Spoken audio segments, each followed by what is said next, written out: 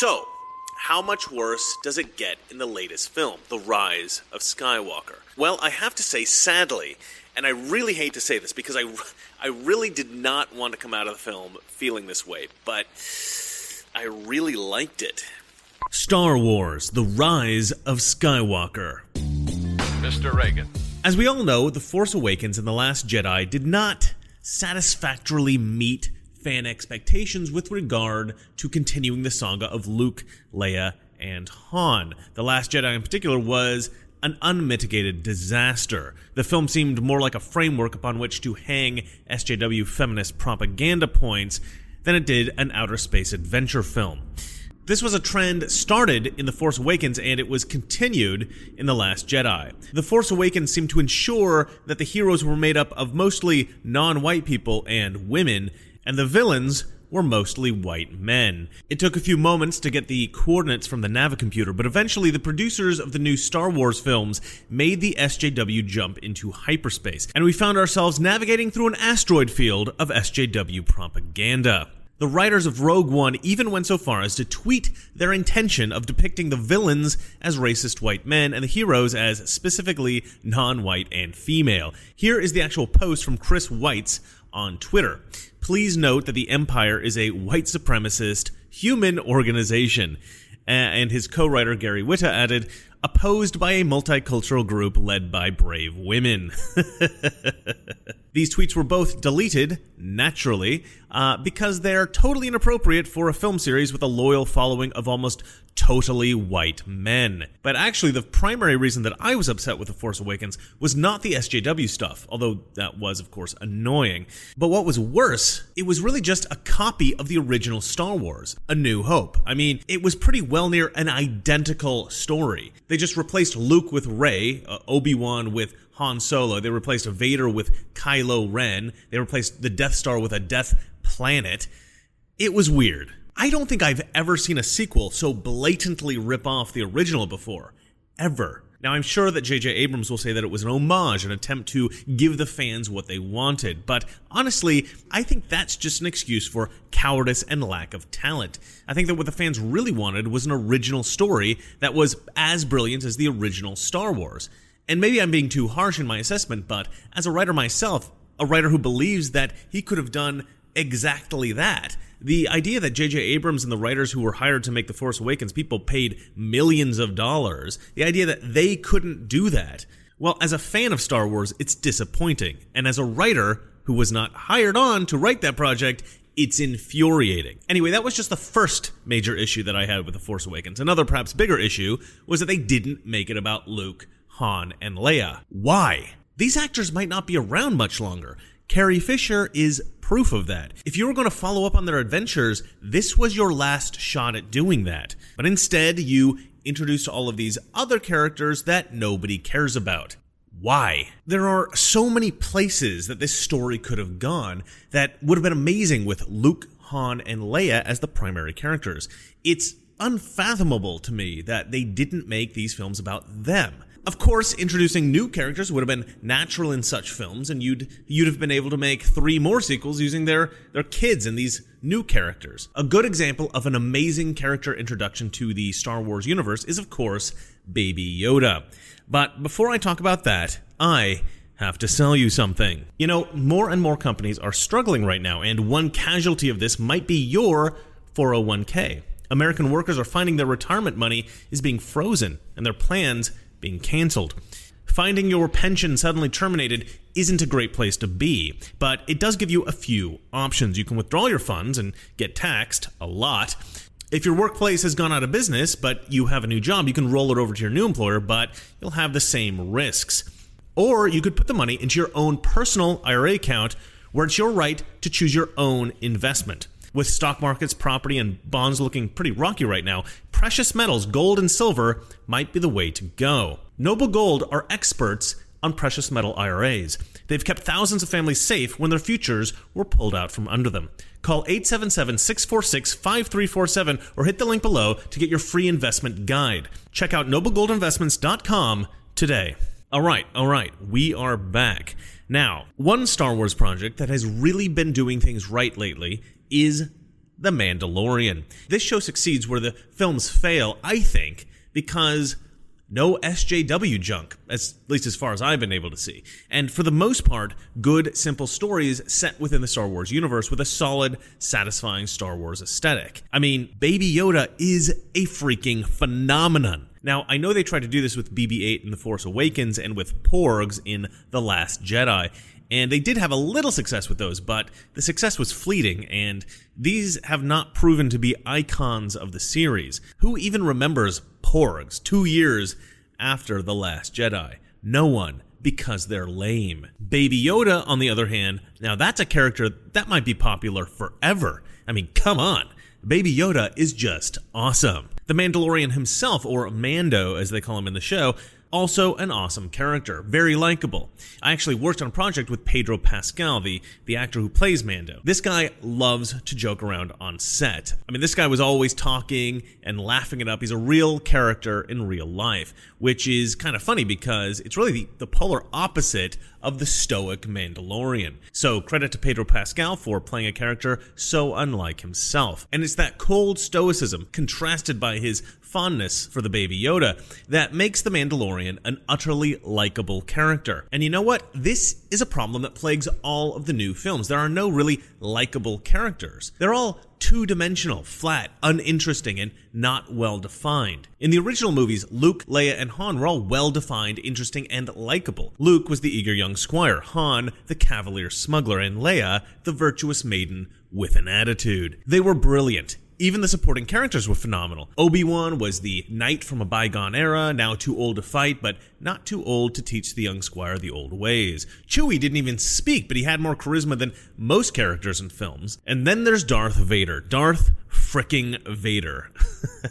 I mean, I don't even need to detail the reasons why that character is amazing. In the new films, we've got Rey, who's basically a carbon copy of Luke, but as with all carbon copies, she's a pale imitation of the original. Now, I should say, before I really blast this character, that I like Daisy Ridley. I think she did a great job, and she's a fine actor, and she's likable. She was the right choice for the character that they wrote, but the character they wrote was pretty awful. Rey is a Mary Sue. Now, I go into more depth about this in my review of The Last Jedi, but for now, I'll simply say this. I think the writers of Force Awakens were so worried about messing up that they took a less is more approach and they just included a very basic version of Luke as the character of Rey. She has no unique characteristics that make her interesting. Alright, so she doesn't know who her parents are, but that's it. Other than that, she's pretty much a blank slate. There's nothing that defines her, in my mind, at all. Nothing interesting or charming. I mean, I don't hate the character, but I don't love the character. If Rey died at some point during the first two movies, sadly, I really wouldn't have cared. And that's even more true for the other new characters. Finn, as a rogue stormtrooper, is a great idea, but the character is, again, nothing. What is interesting or unique about Finn? He's just like a friend of Rey. That seems to be his entire character. I honestly tried to think of something interesting about him whilst I was writing this script, and I've got nothing. So, moving on. Poe. Now, Poe is my friend Kurt's favorite character in this new series. He's supposed to be the Han Solo of these movies. This character is played by Guatemalan actor Oscar Isaac, and I've actually also worked on a project with him, and although we didn't interact that much, I didn't really have a problem with him. He was an amiable enough guy, and, I think he's a good actor. But unlike my buddy Kurt, I don't love this character at all. And that's not Oscar's fault. He was well cast. I think he does a good job. But the character is incredibly poorly written. Much like Rey is a pale imitation of Luke, Poe is a pale imitation of Han. First of all, Han is a true rogue. He's not a great guy. I mean, he shoots first, for crying out loud. Han does not care about anyone or anything. He's always looking out for number one. And toward the end of the original Star Wars film, he abandons the rebels in their greatest moment of need, and he flies off to go back to his rogue ways as a space smuggler. And then, at the very last minute, he swoops in and he saves the day, blasting Darth Vader and sending him spinning off into space. His love for Leia and his respect for Luke and the value he places on those friendships is so important that he says, F it. He turns the Millennium Falcon back around and he risks it all to go back and join the rebel fight. He doesn't care about their cause, right? He just cares about his friends. It's one of the most exciting redemption character moments in all of cinema. But Poe doesn't have any of those layers. He doesn't shoot first. He doesn't redeem himself. I mean, there's nothing to redeem, really. He's a pretty good guy from the beginning of the films to the end. He's just a good pilot. And like Finn, there's just nothing unique or interesting about him. In fact, in The Last Jedi, he becomes nothing more than a punching bag for feminists, the personification of toxic masculinity used as an illustrative tool to teach the audience that men are bad and women are good. And if you're going to do a trilogy of sequels to Star Wars, and you're not going to make the main characters Luke, Han, and Leia, which again is insane, but if you're not going to do that and you're going to instead hire a cast of completely new young actors, well, then at least write excellent, compelling, lovable, exciting new characters. Don't write boring, flat, uninteresting characters that nobody cares about. And that's one of the most fundamental, if not the most fundamental problem with these new films. I don't care one bit about any of these characters. There's a bit in the new movie where C-3PO is about to be deactivated, and there's a risk that he'll have his memory wiped forever. And he looks at Rey, Poe, and Finn, and he says something like, "I'm taking one last look at my friends." And it was at this moment that it struck me how little I cared about these characters. Had 3PO said this about Luke and Han and Leia, I'd be like, that's a touching moment. But with Rey, Poe, and Finn, I just thought, if you forget these people, it wouldn't be the end of the world. And those are my thoughts on the franchise as a whole. So, how much worse does it get in the latest film, The Rise of Skywalker? Well, I have to say, sadly, and I really hate to say this because I really did not want to come out of the film feeling this way, but I really liked it. I really did. I mean, this film is not perfect by any stretch of the imagination, and it's never going to be considered a classic like the original films, but I think The Rise of Skywalker may just have redeemed the new trilogy. Look, I'm aware of all the bad reviews that this film has gotten by critics and even YouTubers. One of my favorite YouTubers, Shad M. Brooks of the YouTube channel Shadiversity, eviscerated this film. I mean, he hates it, but he is totally wrong. And you don't have to take my word for it. Look at the audience score. Not bad. And it's in direct contrast to the abysmal critic score, which I think very well illustrates the disconnect between the elitist film critic perspective and the perspective of the general public. Most people just want to see a movie that's fun. Film critics demand some kind of BS SJW social commentary. I mean, look, I disagree with the fans a little bit on Force Awakens, but that's because I am an elitist writer who thinks he could have done a better job. And I was extremely disappointed that the film wasn't about Luke, Han, and Leia.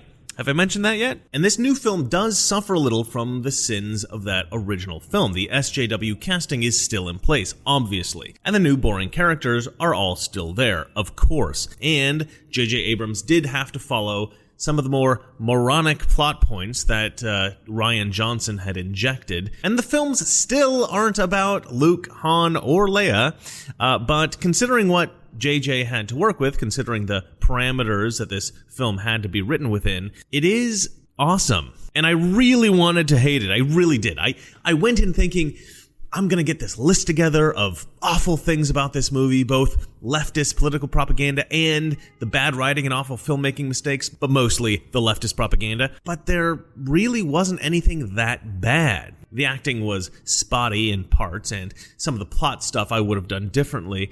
There was some awkward timing, and I do think the plot got unnecessarily overcomplicated in places. But the basic meat and bones of the thing, great.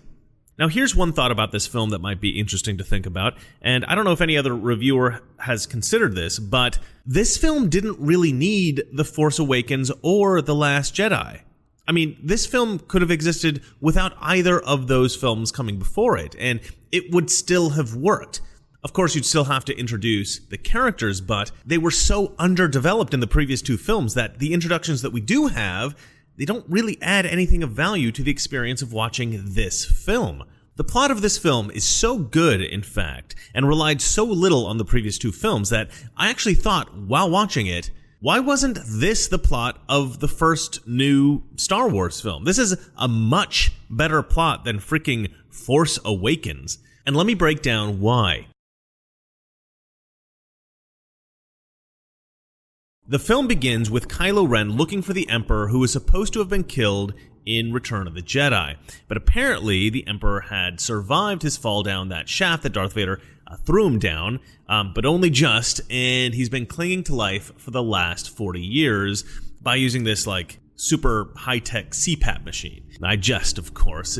Actually, the mechanical life support system is obviously a well-established part of the Star Wars universe, and this version of it looks amazing. I mean, it's all just very cool. And I will say that the concept as well, the weakened Emperor's plan to regain his former strength, it's strongly reminiscent of Sauron in Lord of the Rings. Sauron's backstory was that he had been slain many years prior to the events in Lord of the Rings, but had slowly regained his strength. And the entire story of the Lord of the Rings is Sauron's trying to get his rings back to regain his full strength.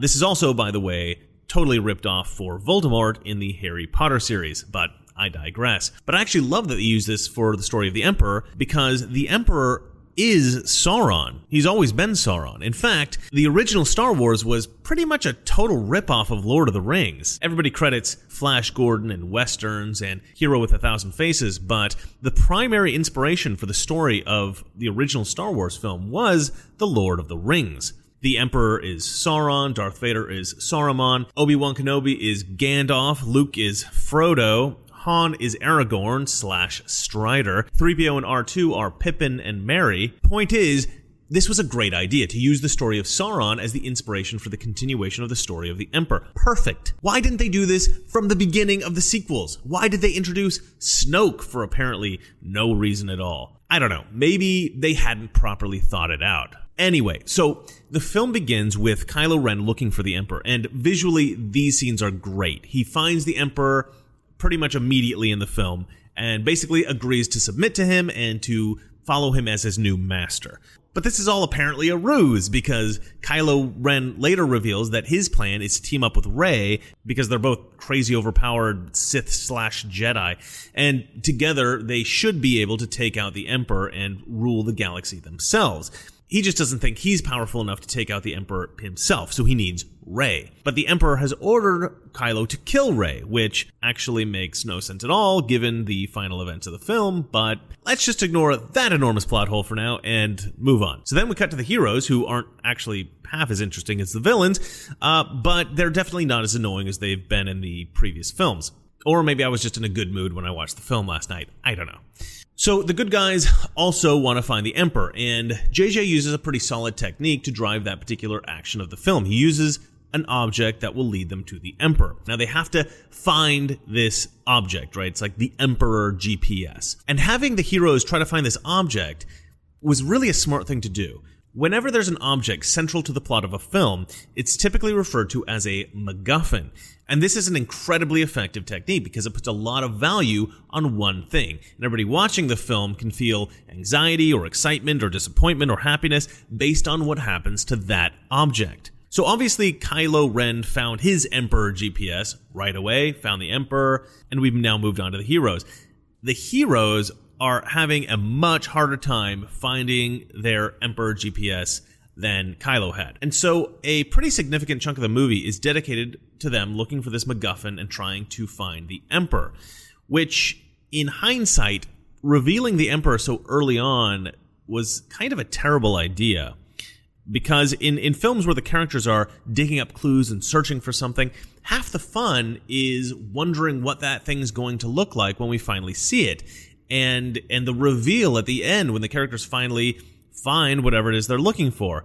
There should be this wow moment where the audience can marvel at the majesty or the horror or the beauty or merely the scale of the thing that's been discovered. This is exemplified in Raiders of the Lost Ark when they finally open the Ark of the Covenant, or in The Goonies when they finally find the pirate ship. But in this film, that's all actually ruined because Kylo Ren has already found the Emperor, and we see this in the very beginning of the film, which is a great sequence. It's fantastic, but it does ruin the thrill of the much more effective reveal that we would have gotten later on. And actually, the satisfaction of finding the MacGuffin itself, the Emperor GPS thing, that's also ruined, because when Rey finally gets to it, Kylo Ren shows up and smashes it. So that's a bit anticlimactic. But the adventures of Rey and Poe and Finn trying to locate the Emperor, are still pretty fun, and we do learn a few things along the way. For instance, Rey has the ability to force heal, where she can put her hand on somebody.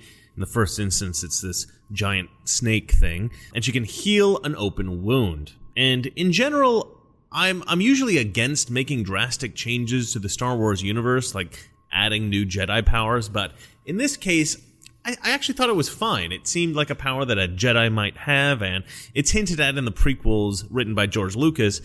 Anyway, so, you know what, I think it's already kind of like established canon, if only as a suggestion. We also learned that Rey is crazy powerful with the Force, like way more than we've seen in previous films. In one scene, she actually uses the Force to stop a ship from leaving a planet, and it looks like she could have clearly pulled it all the way back down to the planet, even with its thrusters fully blasting away. But she doesn't do that because that effort is sort of thwarted, but I won't spoil every shot in this movie. Anyway, the scene is pretty spectacular. In that same scene, we discover that when Rey gets mad, she can produce lightning like the Emperor, which it's sort of suggested later that this is an indication that she has access to the dark side of the Force if she lets it in. I mean, actually, it's a great visual illustration of her inner conflict. When she's filled with love, she can force heal, and when she's filled with hate, lightning.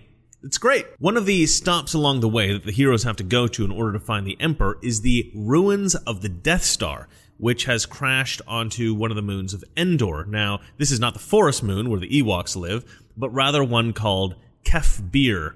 And it's a great-looking planet. Brutal, raw, desolate. It looks like northern Scotland. And the ocean is just savage.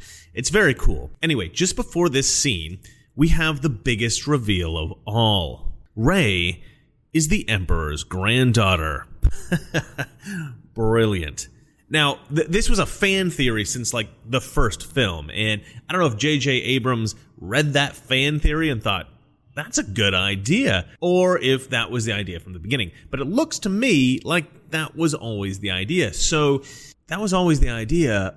Why wait until the third movie to reveal it? Or to reveal that the Emperor had survived the events of Return of the Jedi? I mean, had they revealed those two plot points in the first and second films, I would have been much more invested in these films, and I wouldn't have hated them nearly as much. Saving those revelations for this film is a huge mistake. Alright, let's get back to the story. So, eventually Rey does find the Emperor, and the ending is a bit of a mess, story-wise, but the broad strokes are actually very good. Basically, Rey and Kylo Ren confront the Emperor together, Rey having convinced Kylo to switch to the good side, and the Emperor, without really any effort at all, just sucks the Force energy out of Rey and Kylo, and he regains his full strength. Then Rey rises off the ground with the full force of all the Jedi who have come before her, and filled with their combined Force energy, she's able to repel the Emperor's Force lightning. And then she eviscerates him. And everybody lives happily ever after. Cut to black, cue epic Star Wars music, the end. That's the broad strokes. And the broad strokes are great, solid storytelling. But the details put a few kinks in the otherwise elegantly coiled hose of that storytelling. Okay, that was an odd analogy, but I stand by it. Alright, now what do I mean by that? What details? Well, it's not actually Rey and Kylo that confront the Emperor at first, it's just Rey. And she's about to kill him when the Emperor suddenly says, "Ha! That's actually what I want you to do, because then our souls will fuse together and I'll be in a new, healthy young body and I can go on ruling the universe, my soul fused with the soul of my granddaughter, the rightful heir to the Imperial throne of the galaxy, in this new, cool, young body." And Rey's like, whoa, whoa, whoa, no way, dude, not happening. But this kind of creates a dilemma in the story, because now what is she going to do? She can't kill him, so what? So then, in order to convince her to strike him down and soul merge, the Emperor opens up these bomb bay doors and shows her that all of her friends are being killed off in this massive space battle. And then he says, listen, if you want to save your friends, you're going to have to join me. So, kill me and let's merge souls. And yes, this is obviously exactly the same scene as Return of the Jedi without the weird soul merging stuff. But actually, this was treated a lot more like an homage than what happened with The Force Awakens, and so I really didn't mind it so much. It just kind of seemed like, well, I guess this is what the Emperor does, kind of his thing. All right, so then Rey is like, crap, fine. And she starts walking forward really slowly and solemnly as if she's going to go through with it and soul merge with her grandfather, which, really isn't convincing at all. And, that's not going to happen. So really, you're watching the movie just waiting to see what the next twist is, So then who shows up but Kylo Ren? And he's all running in slow motion to save her, before she merges souls with Grandpa. So Kylo gets there, and Rey and Kylo both raise up their lightsabers in unison, which does look pretty cool. But didn't we just establish that you can't kill the Emperor? So what are you doing? But whatever. Anyway, so then what could possibly happen next but another plot twist? The Emperor's like, just kidding. He didn't want to soul merge at all. He reveals that he was actually just buying time until Kylo showed up, because apparently Kylo and Rey are so incredibly strong with Force energy that the two of them together can bring the Emperor back to full strength, or whatever. So he then pretty much effortlessly sucks the Force energy out of Rey and Kylo and becomes his old evil Emperor self, fully charged and ready to go. Meanwhile, Rey and Kylo are lying on the ground, literally drained of energy. But then Kylo lifts himself up, and he's ready to fight the Emperor one last time. And the Emperor's like, hey, your grandfather threw me down a horrible pit to die. So you know what? I'm going to throw you down a horrible pit to die. And with a flick of his bony wrist, Kylo was tossed like a rag doll into this cavern thing down to his death. So then the Emperor looks up at the battle above him and he's like, you know what? I'm so powerful right now, I can totally take out all of those spaceships with my Force lightning thing, because I am so freaking overpowered right now. It's crazy. And that's exactly what he does. And it's actually a pretty cool thing to see in the movie. It's pretty epic. And now all the good guys in the space battle are all getting killed off from this Force lightning. And Rey's still passed out on the ground. And things are looking pretty grim. But then Rey hears the voices of all the Jedi who have come before, Luke and Obi-Wan and Yoda and several other Jedi that nobody cares about. And she realizes that all the Jedi who have ever come before her are now channeling their Force energy through her, and she can totally take out the Emperor. So she stands up, crank starts her lightsaber, and she stands there like, come at me, bro. And the Emperor's like, oh, you want to go? I mean, okay, I'm just going to kill you, but whatever. And so then he turns all of his 1.21 gigawatts of Force lightning onto Rey. But Rey is crazy overpowered now too. So she blocks all of this with her lightsaber, and then she grabs Kylo's lightsaber, and she's got this pair of lightsabers crossed, and she's walking forward toward the Emperor, and he's like, oh crap, how is she even doing this? And then he's all eviscerated by his own Force lightning. Okay, so the good guys win, Emperor dead, everybody's happy, right? But then, because of all the immense effort that it took to do all of that, Rey dies, which is kind of crazy. But then, plot twist, Kylo Ren's not dead, right? He comes crawling out of the crevasse that he was thrown into, and runs up to Rey, and he's like, no, Rey's dead, right? I mean, he's all upset and stuff. Actually, great acting. By the way, I really don't like Adam Driver. I really do not enjoy watching him on screen. I've seen him in several projects. I've never liked him at all. But in this movie, he's great. His acting is brilliant, especially in this scene. He's interesting and he's convincing. And this is the first time I've ever liked watching Adam Driver in any movie ever. All right, so back to the story. So Kylo's all holding Rey, and he's crying and he's all upset. And then he's thinking wait, you know what? She has this Force healing power. I mean, I could probably do that, right? You know what? Let's just try it. But the thing is, Rey isn't injured. She is very clearly dead. So he would actually be bringing her back to life, which would be pretty crazy within the Star Wars universe. But he tries it anyway, and it's not working. But then after like 30 seconds, suddenly it works. And, you're watching this movie, and you're like, seriously? I can't believe that worked. He brought Rey back from the dead. And, I actually don't really like the way that it was acted or shot, or, and I don't like the music that was used for that particular scene. I don't think any of that was really done right for that moment. But still, it was a good idea, and it did seem pretty impressive. And then Rey wakes up and she's like, wow, thanks, you totally just brought me back to life. And the two of them kind of look at each other for a second, and then Rey grabs him and they kiss. All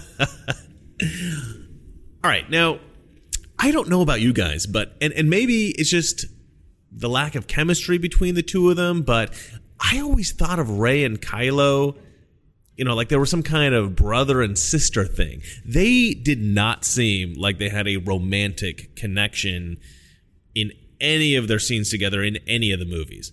So that was an awkward surprise.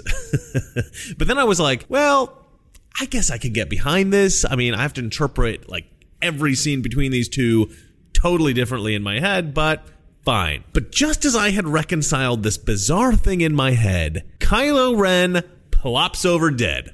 Plot twist 9,724, and that was only in this 5-minute sequence of the film. And it was very awkward. Kylo dies, Rey kills the Emperor, Rey dies, Kylo's not dead, Kylo saves Rey, they kiss, Kylo dies. It's just too much dying and coming back to life in one movie. Certainly too much for a 5-minute sequence. So as I said, good story in the broad strokes, not so good when you consider the details. And look, actually, the idea was very powerful. That's a very powerful thing to happen, for Kylo Ren to have become good because of this girl, Rey. And then after Rey dies, he somehow conjures up the will to bring her back to life with his force powers. But it's such a drain on him that it kills him. That's quite a sacrifice. That's a big deal. That's a real redemption moment. That's very powerful.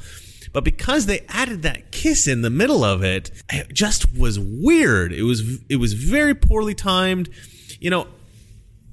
I feel like with J.J. Abrams, he's always trying to have his cake and eat it too. I think J.J. Abrams always has like 10 different possible directions that a scene could go. Maybe 100, maybe 1,000. And he finds the ones that work the best, right? Because there's a couple of options here, right? Kylo brings Rey back to life. Rey is grateful. The two of them realize that they love each other. They kiss. They live happily ever after. Another option, Kylo brings Rey back to life. She wakes up, but because it's such a drain on Kylo, he dies.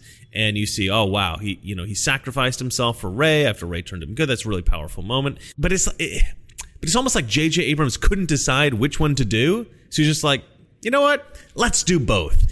And they don't work together. You can't do both. You got to choose one, man.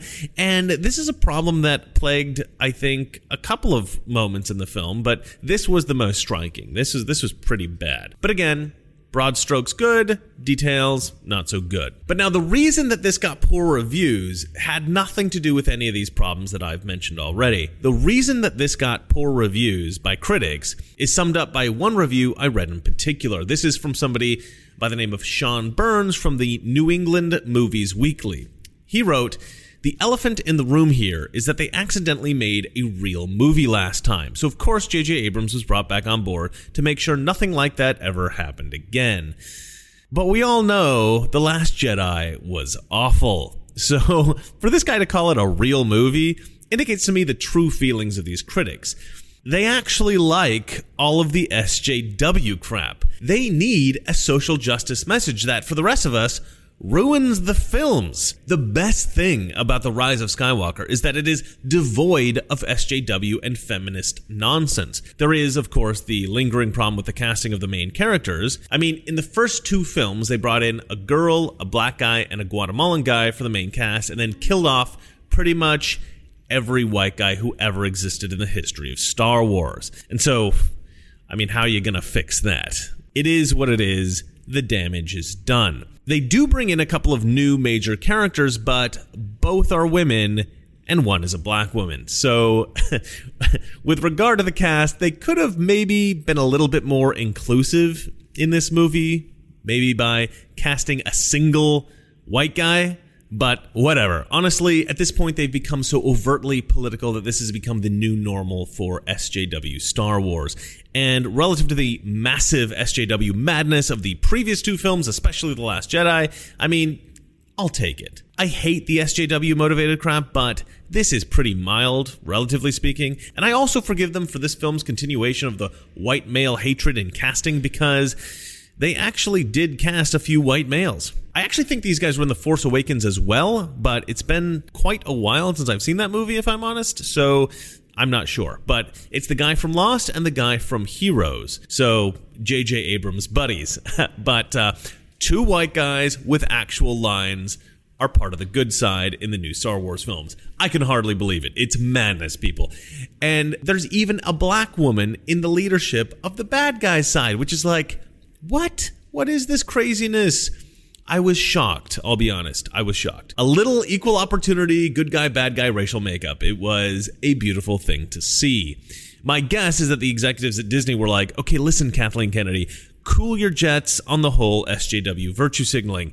It's obvious to everybody what you're doing here, and everybody is annoyed by this. And you are ruining these movies. Just back off and let JJ take the reins. But JJ Abrams went a little bit further than just detoxing the film from the SJW saturation. He also gave a big FU to Rian Johnson for messing up Episode 8, The Last Jedi. Hardcore fans will definitely appreciate this. So then, you remember in The Last Jedi, Luke famously tosses his lightsaber over his shoulder? Psh, I'm over it, walks off. Whatever, don't need any lightsaber. This cavalier attitude of Luke's was not received well by fans, nor by Mark Hamill, who ranted on endlessly about how they ruined his character. This ruining of Luke Skywalker was reinforced throughout the movie by Luke constantly saying, "The Jedi is over, the Jedi need to die, no more Jedi, burn the temple and the ancient books, kill off all memory of the Christian patriarchy. The Jedi." So JJ was clearly unhappy with Luke's uncharacteristic dismissiveness, and he introduced a scene in this new film where Rey throws Luke's lightsaber into a fire. But just as she does this, Luke appears as a Force ghost and catches the lightsaber, and he says, "A Jedi's weapon deserves more respect." A complete 180 from his character in The Last Jedi. It was brilliant. So, J.J. Abrams clearly tried to fix a lot of the things that annoyed fans from The Last Jedi, and he tried to tamp down on a lot of the SJW stuff. But at the end of the film, I must warn you, there is one pretty egregious SJW virtue signal that did annoy me. At the end of the film, when everyone is celebrating and hugging, etc., they throw in a lesbian kiss. I saw that and I thought, seriously? You had to do that? You got through the entire film with barely a hint of SJW BS, and then you throw that in. Really? Really? And in case you were wondering, it's not like a sexy lesbian kiss. It's like a granola-eating, Birkenstock-wearing, Subaru-driving lesbian kiss. But you know what? I think the compromise was worth it. I was so ready to hate this movie, and I was so disgusted with how they had destroyed the franchise up until this point that the lesbian kiss, much like the perpetual killing off of old white men and the seemingly compulsive resistance to hiring new ones, it just didn't seem like as big of a deal as it would have been if all of these films had been good from the start. It seemed like a tiny jab in the ribs with a pocket knife after 1,000 massive blows with a machete. It was annoying, but it didn't utterly ruin the movie for me. One last thing I wanted to say about this film. I've always criticized J.J. Abrams for one thing, a fatal flaw that I believe plagues all of his projects. J.J. Abrams can't write endings. Watch anything that J.J. Abrams has ever directed or produced or written. The endings suck. He's always cared a lot about the storytelling, but he's never really learned to write a satisfying ending. Well, I think he's redeemed himself a little here.